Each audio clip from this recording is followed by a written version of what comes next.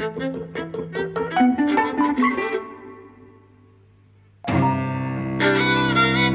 and welcome to Eavesdropping at the Movies. I'm Mike. And I'm Jose. And today we're talking about Hook, the 1991 pirate action-adventure sort of adaptation, reimagining of Peter Pan, directed by Steven Spielberg, that I watched when I was a kid 100,000 times and I loved it. It's a real big part of my childhood. And the reason that I always wanted to watch this for the podcast was ever since we watched the Errol Flynn Robin Hood, because so much of the action in that made me think about the action in Hook and the kind of the sets and the visual design and stuff. They seem so evocative, and so I wanted to I wanted to relive that in some sense for the podcast. There's a shot in Hook that is a direct steal from the Michael Curtiz Robin Hood, and that's the bit where Robin Hood goes into the evil guy, Basil Rathbone, yeah. And he goes into the castle and they begin the sword play, and you see the sword play projected against the wall in shadows, and then they come into the shot, yeah.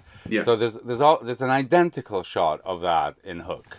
So you're quite right. I mean, it's a direct influence on this film. Absolutely. There's a lot of shadow play in this, and that's all there in the original Peter Pan as well. Actually, I don't know if it's in, because I never read the book, but I saw the Disney animated one from the 50s or 60s, and there's all the thing in that about Peter Pan and his shadow, and they interact with each other. And that happens in this as well at one point. So the idea of kind of the shadow playing off the real people is something that happens here quite a lot, and there's an awful lot of the shadow kind of revealing something that the people don't necessarily know about themselves, particularly Peter Pan, because the idea in this is Peter Pan has in fact grown up. He's been out of Never Neverland for many, many years. He's grown up and he has a family, and he doesn't remember that he's Peter Pan. His name is now Peter Banning, and he's a corporate lawyer in America, and he's a pirate. That's kind of the idea. He's become a pirate now, and he has to remember who he is. And he's played by Robin Williams, who I think is wonderful, and he's so evocative, and I think he gets the tone ready. And why, when I watched it back, I thought it's so obvious in so many ways that this is not a very good film. It's not. But I think it's a very good kids film because it's kind of chunky and colourful and imaginative, and it has so many parts, even though they don't cohere necessarily all that well, particularly with the Lost Boys, that I remember so fondly, and still all those feelings come back to me when I watch them. The food fight at the dinner table is probably the best one because it's fairly extraneous. It's about Peter Pan remembering how to use his imagination and becoming a kid again, so it makes sense, but it feels a little bit unnecessary, or a little bit just not that tied in that well with the rest of the film. But it works for me still, Okay, well, what I'd like to do now is tell you a little bit of what I remember about the film as it was being produced and when it came out. So I saw it when it came out, yeah. I used to be an avid reader of Premiere, which no longer exists, but which was the big popular film magazine in the US at that period. And one of the things that it was really good at is it would cover the industry. Yeah, it would cover like productions while they were making, and it was like a kind, I wouldn't say investigative reporting, but it was good journalism about cinema. Yeah, they took their time with it. And this was one of those fiasco productions, one of those out-of-control productions, right? So I think the film had tried to be, there was a project to make it in the 80s and it didn't come through, and then it was seen as a project for Spielberg. Spielberg, at that time, everything he touched turned golden, and, certainly everything was successful. And then I remember reading about the film that the problems really kind of began when it became this huge star production, really, so it's not only that it had Robin Williams and Dustin Hoffman, though I understand they were on a percentage basis, yeah, kind of, so right. So they didn't get paid, they just got, I think it was like 40% of the profits or something. But then Julia Roberts, who was the hottest thing in cinema, came into the picture, and I think she got paid, a bomb outright. So it's a film whose budget doubled, in the course of the production. It went I think it had a certain kind of amount of shooting days, and then that almost doubled as well, which was, very unusual for Spielberg, right? I can tell you, it had a 76-day shooting schedule and went 40 days over that. Okay, there you go. And this is what you were hearing in the press and so on, right? So when the film came out, it was perceived as a disappointment for everybody. So actually, it was one of the big hits of the year, one of the top 10 hits of the year, right?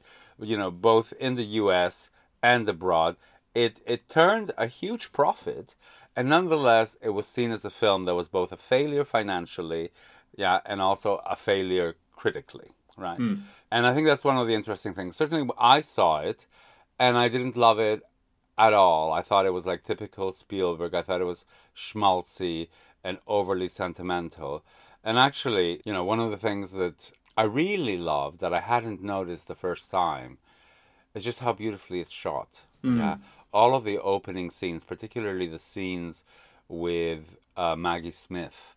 Yeah, it has a density of image, of texture, right? It's like, kind of 35 millimeter cinematography or whatever at its best. It's celluloid at its best.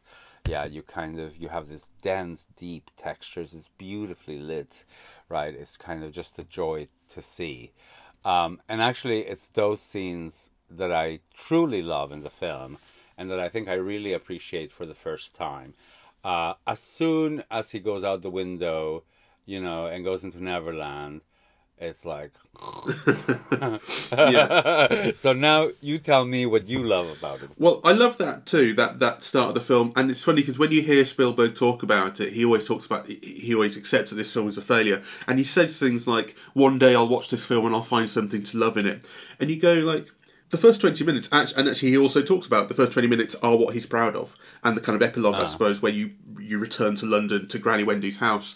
And you can see why, because the film sets up a real mood, and it is shot so beautifully, and the set design there is kind of so beautiful. And the way that the tension of the return home, and they find that the kids aren't there, and the glass has been broken, and what's happened, it's a really evocative scene, really evocative sequence. But he also says that if you were to make the film today, all of the stuff in Neverland would have been done on digital backlight. It would have been done on green screen, like Marvel movies and so on. I'll say like Tintin. Well, actually, Tintin was completely CGI. But and I read that and I thought, no, that's completely the wrong thing. Because one of the things that I really love about the Neverland segment of the film, which is the body of the film, is that the sets feel like playgrounds. They're real and they're big, and you get these wide shots that show you the whole thing. You see the entirety of the kind of pirate cove where Hook's ship is, and you see the entirety of the kind of central area of the Lost Boys sort of tree-top village, and these places feel real and chunky and imaginative, and like the fact that it is simple things like the trees are painted a different colour, or there's a kind of ripped sheets hanging and stuff. You feel like, oh, imagine how much more imaginative that could be, but actually to a kid, it's evocative enough. It feels like somewhere you can actually inhabit. And that's what's so beautiful about that. I agree, and I disagree with Spielberg about that. I mean, I hate green screen, and one of the things that I hate about green screen is it digitizes everything so that almost nothing can be tied to human, physical, bodily, embodied action, right? So this is a set, when you see them kind of going down the masts, or whatever, it's real people going down the mast, right? And that's important. You feel it, yeah? Yeah. Though I do think all those action sequences are very badly shot. They're not exciting to watch. I think so as well. And I also think they're quite badly choreographed. When you see the sword play between Pan and Hook at the end of the film, it's clear that these are not proficient stunt performers. It is Hoffman and Williams doing it themselves, apart from the bit where, you'll get like... Pan does a flip or something, and obviously that's a stunt guy, and then you come back to Williams. But the actual sword play is very, very kind of bog standard, unimaginative, swords clashing. But on the other hand, that never bothered me as a kid. I mean, it really made me think about how kids watch films and how much do kids pay attention to things, because all the things that I remember, there are all these moments that I actually remember the scenes quite well, because I must have watched films so much, but there are these moments in them that I remember. So, like the little fat kid rolling down the plank, holding his legs up, like that is a moment that is stuck in my mind. That's and I smile again when I see it. There are all these bits like that, and so if, from an adult perspective, there's something very unsatisfying, but it really, really works for children, I think. Or, well, maybe I can't speak too broadly. It really, really worked for me as a child. And I'm kind of trying to think about why. The things that I think about now that I didn't see when I was a kid is the entire emotional kind of through line for Peter and why the story works for him, which I think it does, which is that the film is all about growing up and all about the sacrifices that means, but also the things that you gain. And so the whole thing is he's forgotten who he is, and isn't that a tragedy? But he can't fly. He needs to learn how to fly so he can fight Captain Hook and get his kids back. And in order to fly, he needs a happy thought. And the central emotional point of the film is that he realised that his happy thought is when he grew up and became a father. And that's a brilliant concept, I think, for the film. And that's a brilliant way of tying it all together. That actually growing up means something. It means loss, but it also means you gain something. He changes as a person.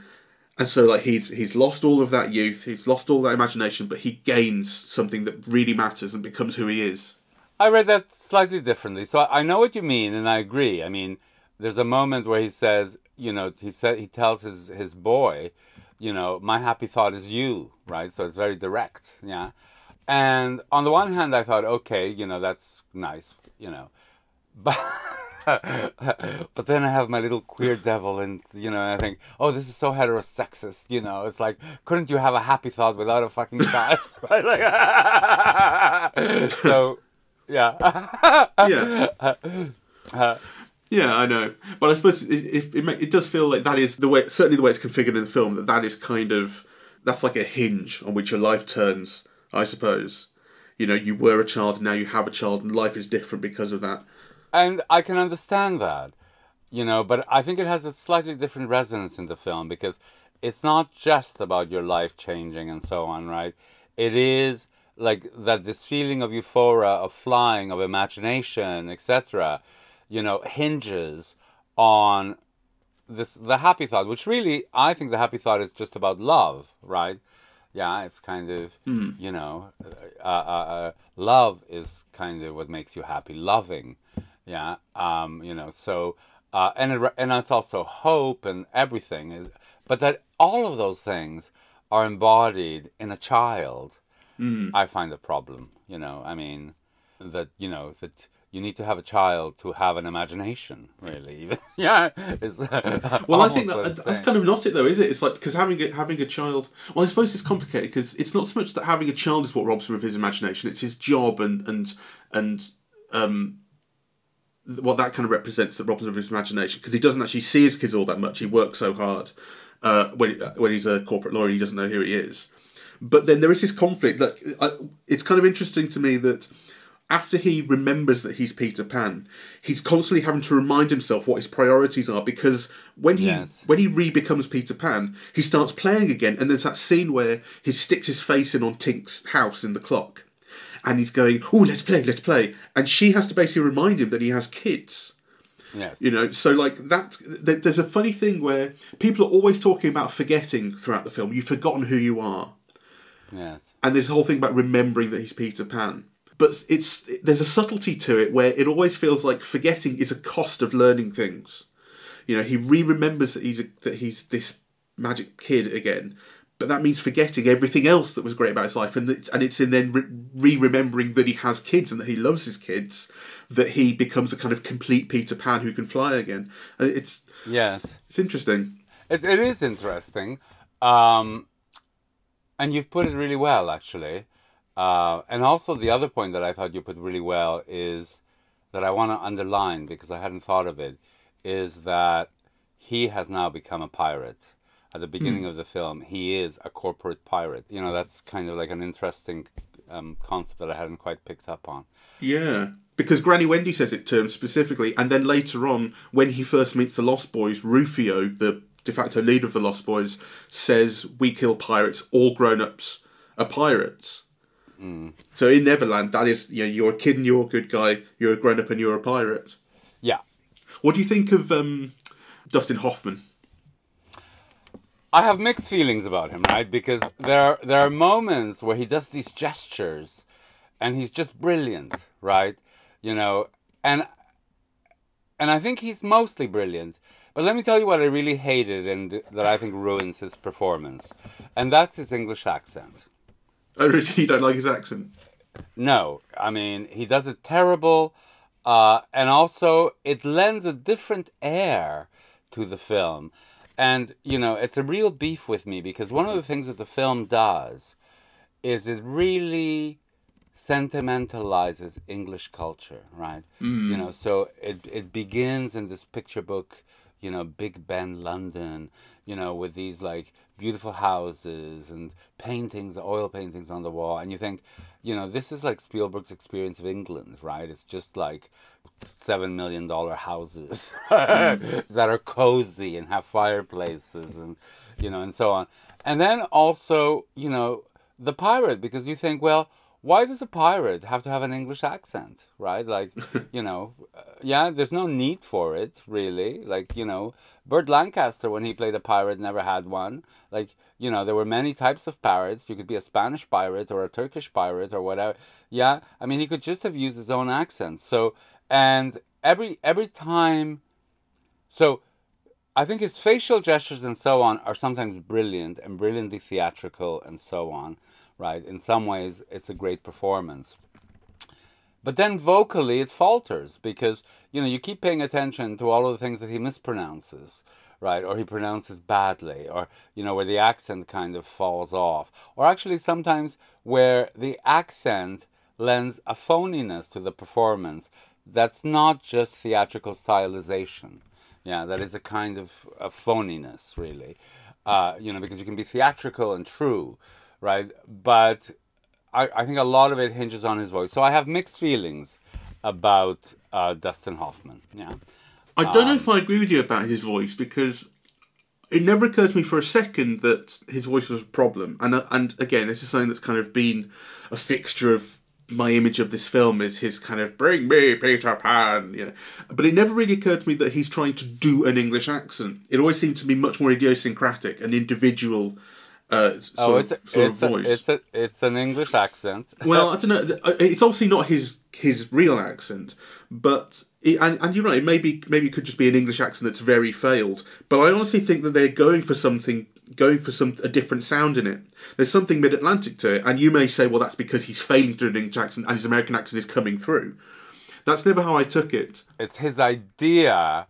It's his idea of an English accent. That may be the case, but there's some parts where it's so obviously not. Where he says like the boo box. When he puts Glenn Close's cameo pirate in the boo box with the scorpions, he goes the boo box. That's such an American pronunciation, and it always seems so obvious that that's just this conception of Hook. This is the sound of his voice. He's an individual. That's how I always took it, and I never had a problem with that.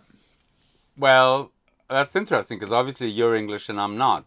But to me, the attempt at an English accent is A, obvious, and B, it has particular connotations as well. In North American culture, it's always kind of seen as like, kind of classy and cultured and, so I hated, I mean, Dustin Hoffman's voice in itself is always kind of a problem, because he's got this very nasal voice, yeah.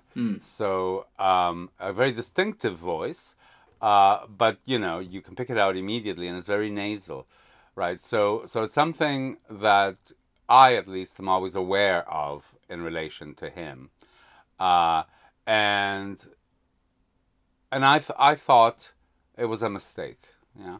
Yeah, I thought it was a mistake to try to do an English accent. Often, very few Americans do it well anyway, and it's just a trap, really, and it's an unnecessary one. I.e., the character need not have been English, right? I mean, just because the book is English doesn't mean that the character has to be kind of English. I mean, Robin Williams isn't, right? Like, I know. Well, there were some very fun negotiations that go around making him American because they go into some detail about Peter's backstory, about how he was born in England, in kind of upper class English society, and lost as a baby and taken to Neverland by Tink, and then when he was adopted at the age of 12 or so by an American family, that's obviously when he will have become American. Even though the fact that when you're 12, your accent is probably fairly sort of ingrained. So whatever, so it's a bit silly that he became so American after that. But you go with it, you buy it. That's how they've got Robin Williams to work in the film. Sure. Well, and we forget that at the time he was such a huge star, right? Like, I'm sure there were lots of negotiations involved in getting him involved in the project, right? And it definitely was a real coup. And I'm sure the combination of him and Robin Williams in that period, and definitely Julia Roberts, is what accounted for the very considerable box office success that the film had. More than considerable, huge, really. Yeah, like I mean, it was like the top 10 in America and the top 10 worldwide. So one of the huge hits of the year. Yeah, I'm just trying to see actually what the top 10 is from that year because I'm interested. So top grossing film that year is Terminator 2, made about $500 million. Then Robin Hood, Prince of Thieves, another a similar one. Then Beauty and the Beast, and then Hook is fourth. Well, yeah. I mean, that's an amazing success, right? The fourth biggest hit of the year, and regarded as a failure, right? Yeah. And it didn't even cost that much.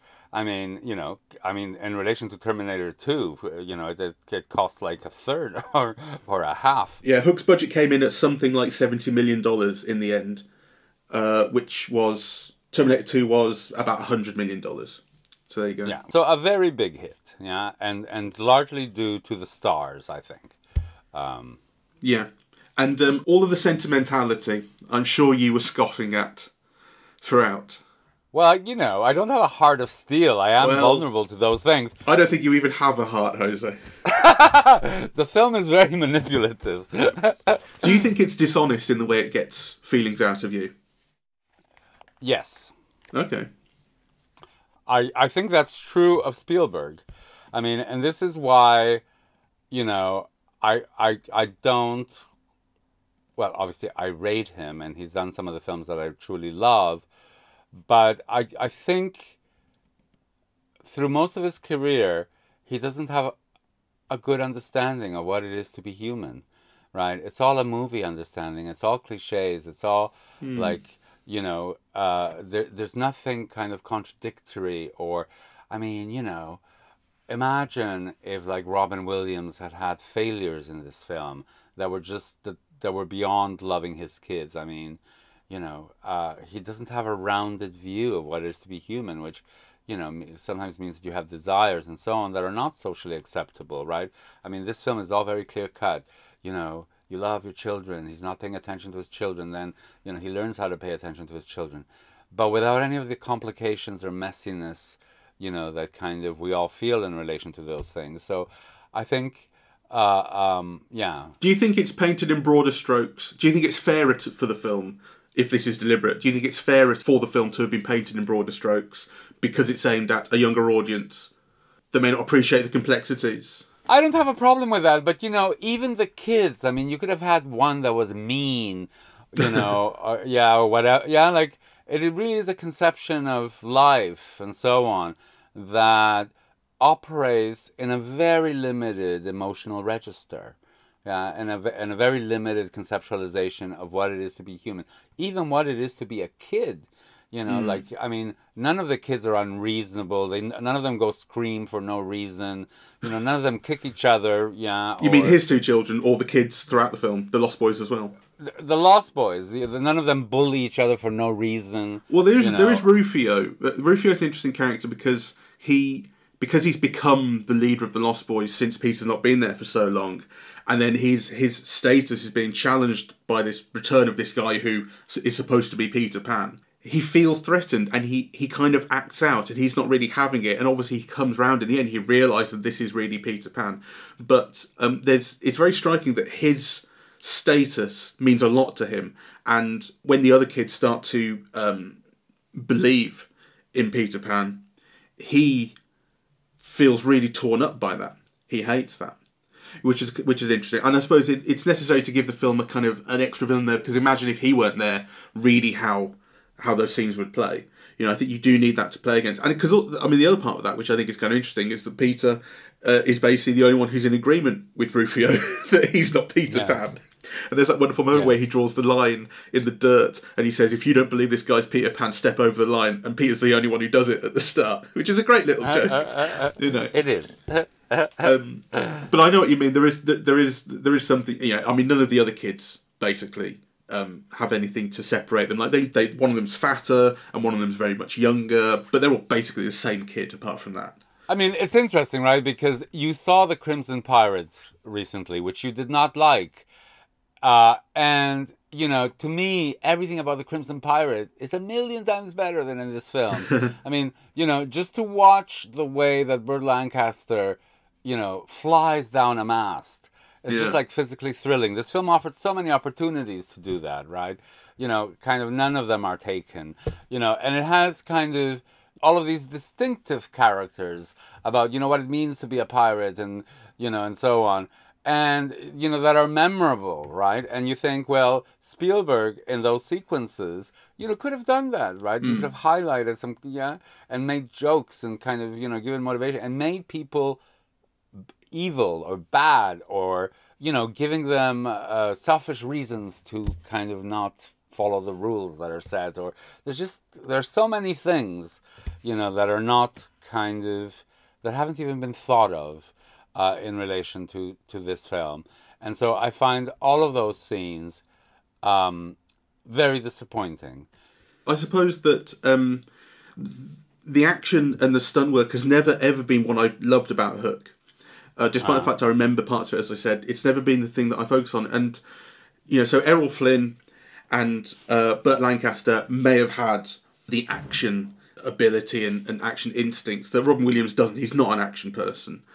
But, can they grab at your heart the way that Robin Williams does? I'm not so sure. That's what I love about this film. Well, I wasn't referring to that, and I wasn't trying to make a comparison between Robin Williams and Burt Lancaster. That would be ludicrous. No. I'm saying that I think this is where the films are actually different and their focus is different.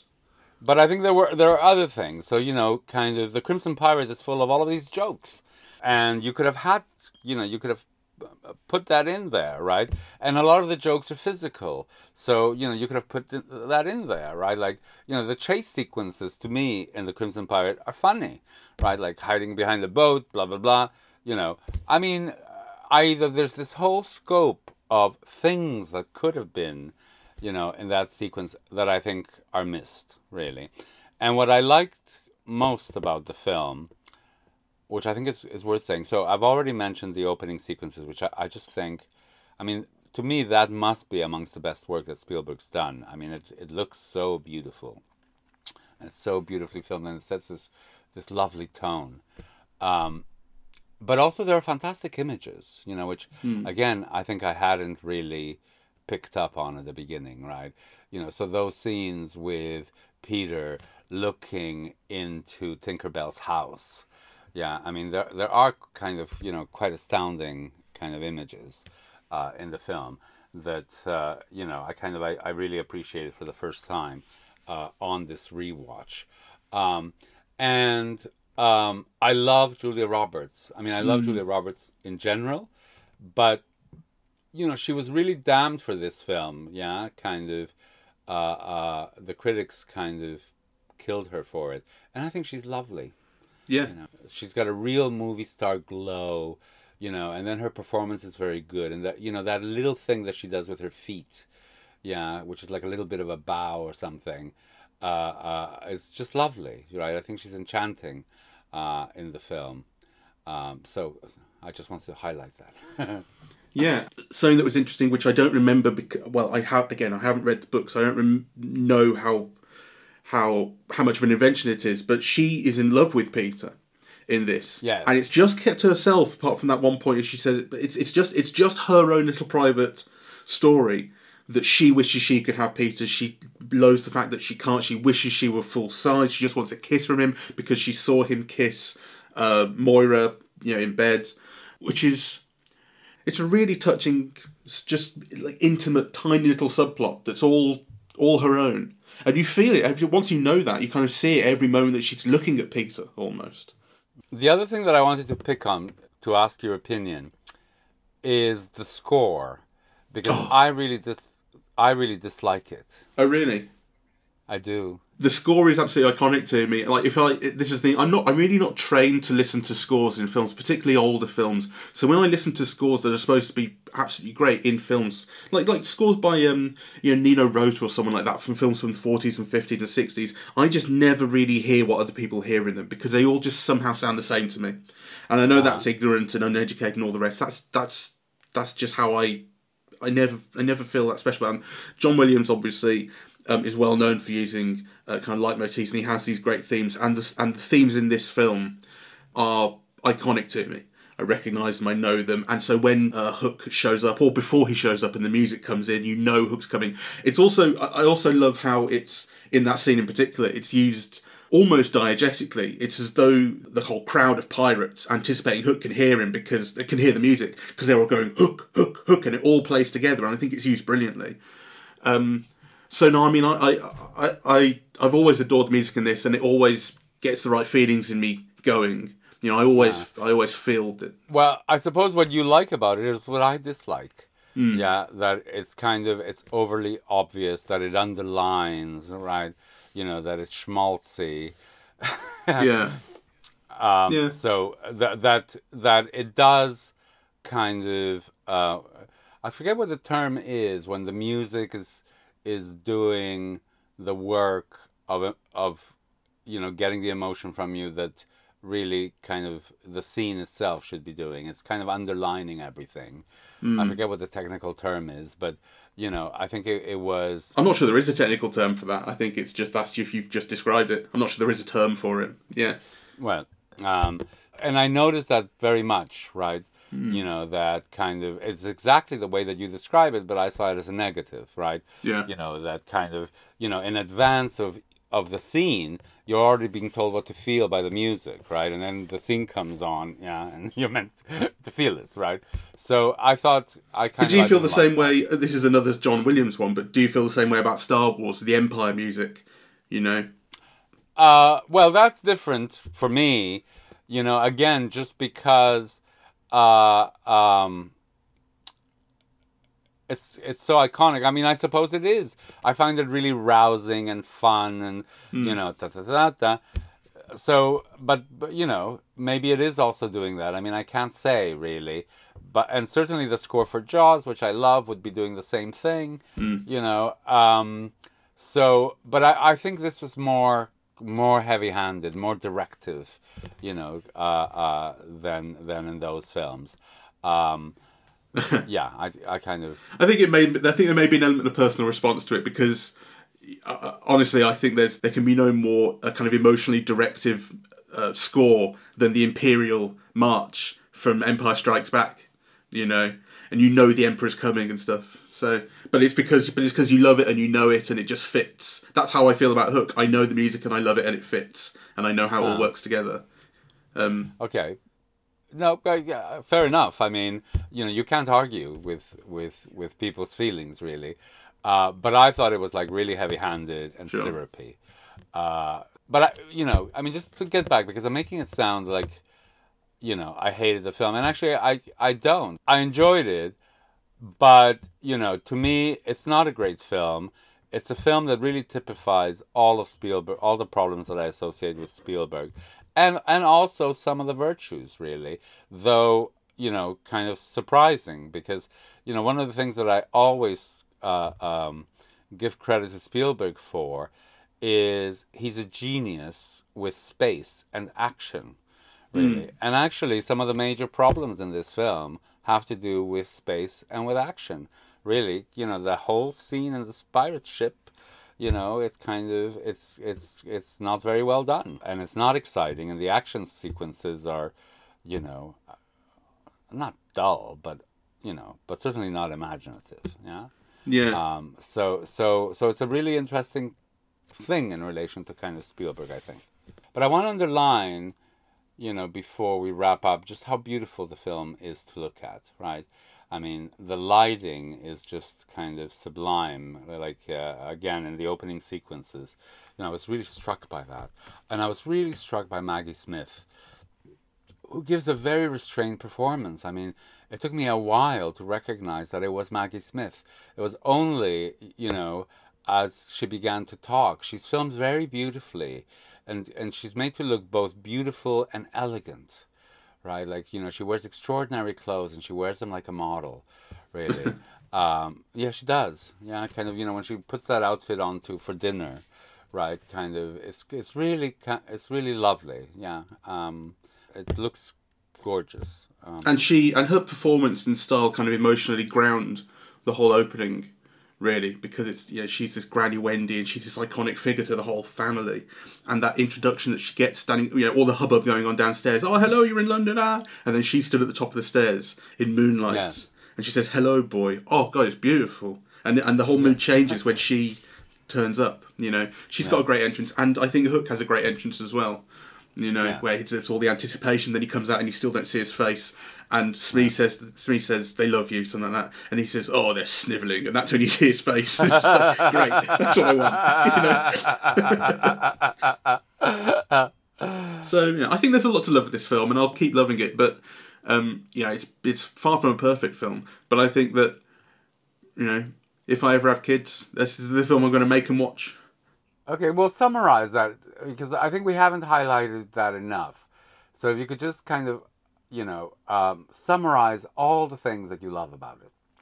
All the things that I love. Well, I love the feeling of playfulness. I love the feeling of solidarity to the world. I love the colour and the chunkiness, and I love the simplicity in some respects. I love the fact that it's only as I got older and watched the film again that I saw certain subtleties. And actually, it's only really when I got older that I realised exactly where the emotional core of the film is and how much I love that. The thing about growing up, having kids, that's where his happiness comes from. It's explicit, it's said to you right out, but as a kid, I never picked up on that. When I was 8 years old, I never looked at that. I looked at the food fight when I was 8 years old, and I had a really good time with it.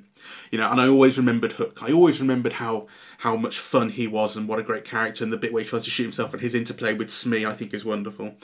Jack's relationship with his dad as well is something that I always got attached to, and his relationship with his dad is much more important than the daughter's relationship with her dad. She's kind of sidelined. It's all about the seeking Jack's affection and Hook trying to steal Jack's affection. That's why I always loved as well. Though, again, that can be seen as a problem on its own. Yeah. Because, the film in many ways is very girl-centered. Yeah. Sorry, the story is very girl-centered, right? Kind of, it is about Wendy and Tinkerbell and so on, and also about Peter. And actually it's interesting that, Peter theatrically, is usually played by a woman, right? So kind of Mary Martin had a huge success in, the 50s on Broadway doing it. There were kind of, several national broadcasts. Peter Pan is a childhood staple for kids who grew up in America in the 1950s through these, productions where you had a woman playing Peter Pan, and that was also part of the, tradition theatrically in Britain, right? And now, here we have kind of a film that basically sidelines women, really. They're pretty much insignificant. I think that's true of Tinkerbell. I think that's true of the wife. I think it's true of the daughter. The only one who kind of gets given a moment really is Maggie Smith, and of course, she's at the beginning and at the end, but really extraneous to all the rest of the film. So, just a thought. Yeah, I'm not sure it's a thought I entirely agree with, but I think ultimately the central relationship is Jack and Peter's father-son relationship. That's the one that it hinges on. Which is, again, an interesting conception. You can imagine somebody else doing this film and making it about a father's relationship with his children, not just his son, right? Yeah. Or you can imagine a different film in which kind of the wife has an equal set of concerns. After all, the relationship is at risk. But the film doesn't seem to really care that much about it. The thing is focused on the son, yeah? And obviously that's what you love about it, but I'm just saying that there are also problems with that. Yeah. I think the daughter to some extent is used as a certain amount of comic relief, actually, because she's just she has such undying love for her parents, and she knows that she'll be saved and so on. And And you feel, and at the end when she says, "You need a mommy very, very badly," and it's like, yeah, that's basically her entire attitude is. It's a wonderful moment. One last thing, wonderful moment that really made me laugh. That made me laugh when I was a kid as well. Where Peter first tries to save his kids when he doesn't know he's Peter Pan. He doesn't know how to fly, and he tries climbing the mast, and he has a real problem with heights, and he can't do it. And they're reaching out because Hook says, "If you just touch them, then I'll let them go," and he can't do it. And she's reaching out, the girl, and she says, "Mommy would do it." Like, oh, that's still going to make you feel. All right, so let's wrap this up. I enjoyed it very much and came out with a renewed appreciation of the opening sequences. It's a very interesting film in relation to Spielberg's career, so if you're interested in it, it's a film to see. I still had the problems that I remembered with much of the film, particularly all of the scenes in Neverland, really. But I'm very glad I saw it again, and it looks much more beautiful than I remembered, which is another reason to see it. There you go. All right. Well, thank you very much for listening. We are eavesdropping at the movies, and we are on Apple Podcasts, Spotify, SoundCloud and YouTube. On social media, we're on Facebook and Twitter, and the website is eavesdroppingatthemovies.com. Thank you very much for listening. Bye-bye.